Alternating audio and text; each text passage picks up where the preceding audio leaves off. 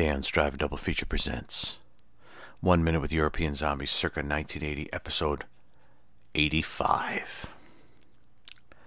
Hey everyone, it's Dan, I'm your host, and we are pretty close to wrapping it up. The credits are rolling on Burial Ground, and we talked a bit about the Black Spider in the last minute. I haven't looked up any more information on the Black Spider.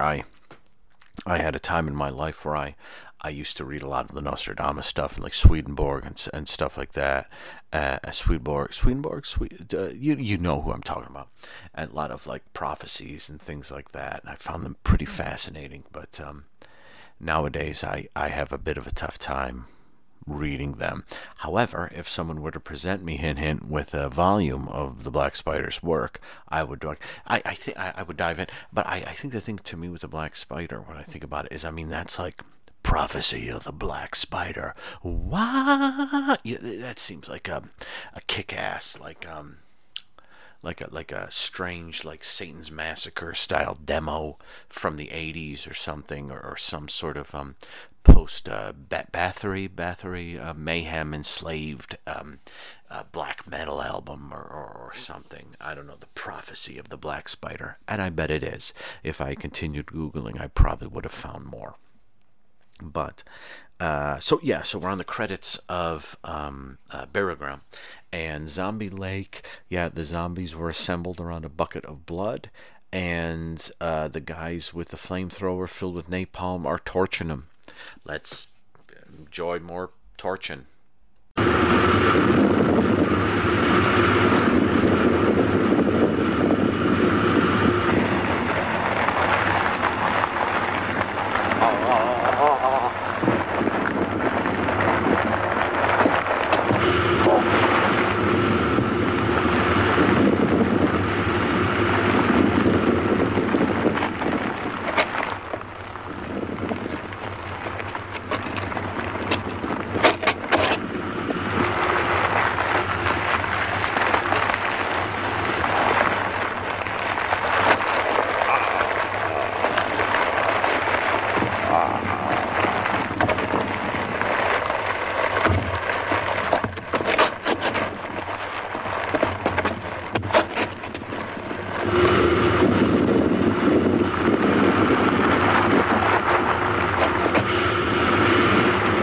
As predicted, this minute is one full minute of burning zombies, with the added attraction of about 5 seconds of just like a spray of flame shooting out the window, the space. There's no glass there on this, like the side of the mill. Just like they're just having so much fun shooting fire at everything, they just shot it out the window for a few minutes just for fun.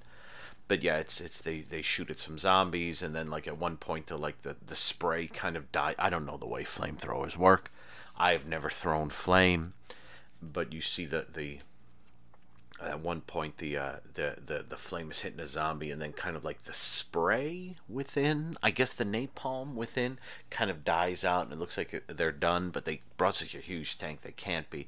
And then you just see a lot of shots of some shots of like guys pretended to be zombies going whoa, it's like flames are superimposed kind of, or just flames are right in front of them, and other shots of like people with just like some flame on them, just whoa. I don't know that. I mean, would the flames actually like they're acting like they're in agony, but would flames actually hurt them? Do you know what I mean? Or would it just be something where, like, I'm here right now. Ooh, suddenly I'm feeling a bit strange, and then my body collapses and I'm done, kind of thing. I didn't think they really sort of had feelings or anything like that. I thought that's why, like the brain thing, that was the only, sort of spot where there was anything going, anything working. How could they operate a circular saw? Well, how could several hundred-year-old zombies operate a circular saw then, when I'm still out to lunch on? But yeah, they look like they're in lots of pain as they're burning, and I don't think that's right, unless it's a brain thing where they're not in pain, but seeing that they're on fire triggers a memory that says we're in pain, so they start screaming, even though they're not in pain. And so, yeah, there's a lot of random shots of zombies on fire, zombies who look like they're on fire. And I wonder, as I was watching, I thought, are they coated in that great stuff? Have you guys seen Stunt Rock, one of my all-time favorite movies? There's this great stuff when they set Grant Page,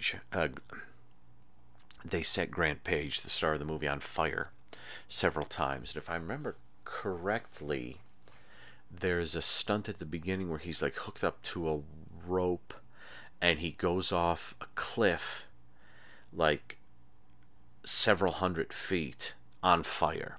And the thing is, they cover him in this it's like a gel, and it's a really cold gel. And so what they do is they cover them in the gel and then sort of set them on fire, so even though they're burning, they don't feel it. And I'd like to think that's what they did with the guys here. For all I know, they just set a bunch of extras on fire. Hey, look over there. Holy shit, what are you doing to me here? What are you doing? Whoa. We got that all on film. That was awesome. Thank you so much. We can only use those extras once because they burn quickly. I do like, there's a moment at the end where one eye and another zombie seem to be getting away. And the thing about it is, like, the water is right there. I mean, I don't know how badly they'll get battered if they leap into the river, but the water's right there. So if they go into the water, I don't know if they know to go into the water. I guess if they know to yell and scream when they're on fire, then they should probably know to go in the water. But it's great because you see them sort of coming down these steps like at the bottom of the mill or wherever it is. And I love the fact that this huge, cumbersome flamethrower is now something that could be taken from here to there, no problem. And it's just like they're coming down there and they're on fire a bit. My first thought was, well, if they get away, then the zombies are still... And then all of a sudden you see the nozzle and... they're lit up and they're on fire and the staircase is on fire, and it's like, yeah. So they're really doing it. They're torching up all the zombies to bits. And you know, we got 2 minutes left in the movie, so I believe, I don't know how many credits there are in this movie. I don't remember, but yeah, we're pretty much at the end of the movie. I think the zombies are done. I think humanity has defeated the Nazi zombies, which is probably as it should be. So let's go to Burial Ground now. We're in the closing credits. Listen.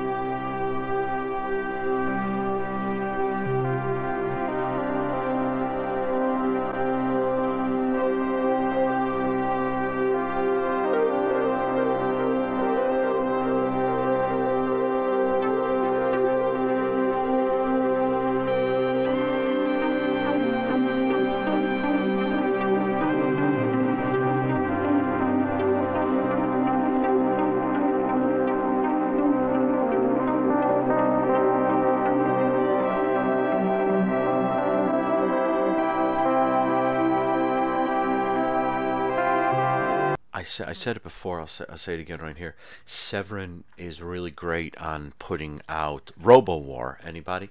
Pardon me if you can hear my dog George eating a peanut butter treat behind me as I'm talking here. I've said this before.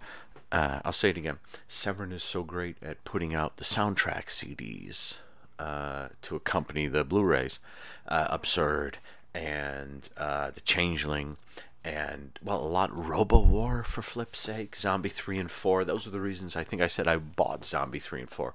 Neither of those are films that I really, really enjoy.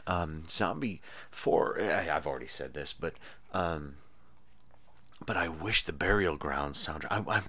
I wonder if it is like a library thing, like Pieces. I don't know, but because when they're getting attacked like a minute or two ago by the zombies, you kind of get that more bombastic music. But here over the credits, you get that great...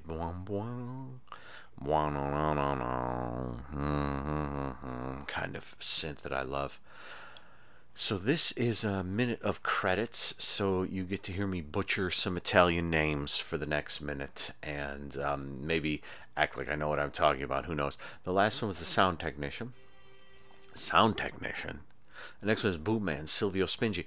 Well, I guess sound technician could be involved in the dubbing, but the Boom Man, I always wondered that whenever you see the Boom Man, because like before I record this, I listened to a few minutes of the Italian dub, and the Italian dub is just as dubbed as the English dub. There's no sense of on-set sound to it at all. So I'd love to know what I'd like to know, like maybe the Boom Man was like, the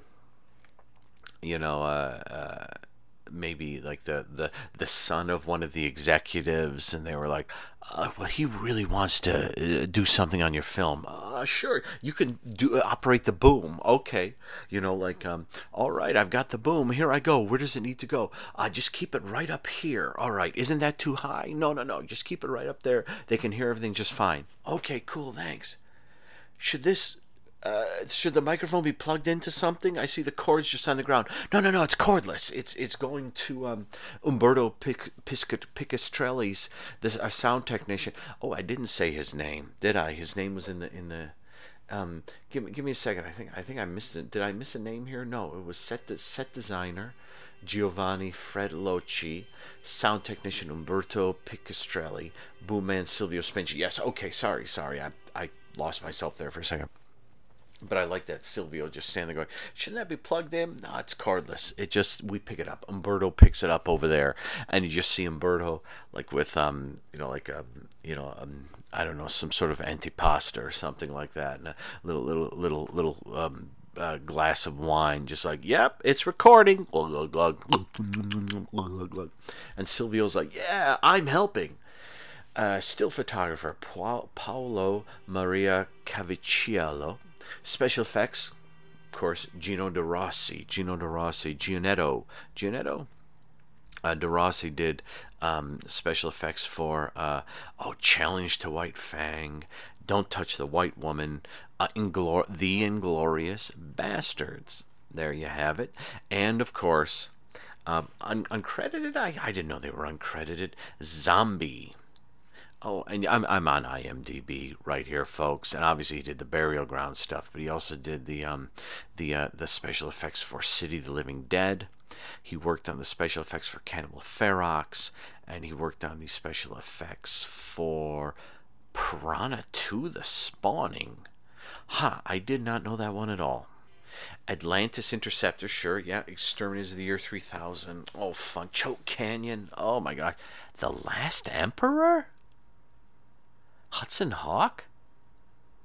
You're effing kidding me. Wow, okay. Casino Royale? The effects in Italy? Oh my gosh. I think the effects in the film are a lot of fun. I think as much as it might be like just pulling guts out of a dummy, I'm convinced. I always love the gore in this film. So thank you, Gino. You're a good man. Production assistant Marcello Spingi. Hey, Marcello Spingi. Production secretaries, I'm going to have to pause it. Gianfranco Fernari and Mirella Cavalloro. Oh, God, I'm just butchering anyone of Italian extraction listening to this. Please forgive me. I am garbage. Masks and special makeup effects. Rosario Prestopino. Oh, those nutty masks. I loved, like, Rosario would come in with, like, how about this one? What's that at the front? Oh, these are the teeth. Why would the teeth be so huge and out front? It's a zombie. Okay, we're gonna go with it. We're gonna go with it on this one. All right, what is next? Chief makeup, Mauro Gavazzi. Oh my God. Interiors filmed at De Palo in Cir. DEPAOLISINCIR. Is that the villa? De Palo and Cir? Technical group, Arco 2. Arco 2. They're awesome. Furniture. I'm not. oh, this is going to be a war crime. Aridamente Cine Teatrali, GRP. Curtains. Best credit ever. Alfredo D'Angelo. Costumes, Costume d'Arte. Transportation, Cooperativa Autotrasporti Tranquilli. Sound studio, Synchronization, that's synchronization, electronic, Calpini, but in Italian. And produced by Gabriella Crisanti on behalf of Esteban Cinematografica. And that's the last credit we get in this minute. There's 12 seconds of the movie left. I don't know if we're going to get another credit. And I am going to, what I'm going to do right here, just because it's just credits, no, we do get another credit. I saw one peek in. So we get interiors filmed at Di Paolo in Sear. Okay, I'm just gonna bear with me here as I check out the blue here. Villa Parisi. Okay, yeah, that's not Di Paolo in Sear. Okay, now I'm confused. Now I'm confused about what was what, because after watching that extra, I thought everything more or less ish was filmed in that villa, but I don't think it was. But there wasn't a lot. But they spent so much time. But obviously certain scenes were like that one bedroom, some of the bedroom scenes, some of the hallways and things. Yeah, I don't know at all now what was what. I mean, I still stand by the fact that I think that that closing scene and that the closing scene, the scene we just talked about, was a set.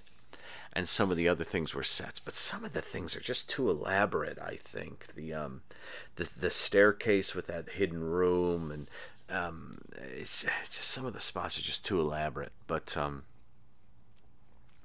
I guess I wonder if when they say sort of interiors, do they mean things that are filmed in the studio, like if they're shooting in a room within the villa, which technically is an exterior to them, would that be considered an exterior rather than an interior? I don't know. That's not for me to go into right now. I've gabbed far too long in this because we only have 12 seconds of the minute left. So that is the 85th minute. We're going to go into 86, which is going to begin.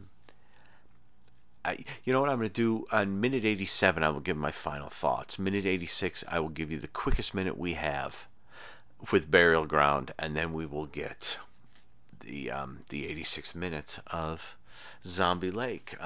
Listen to this.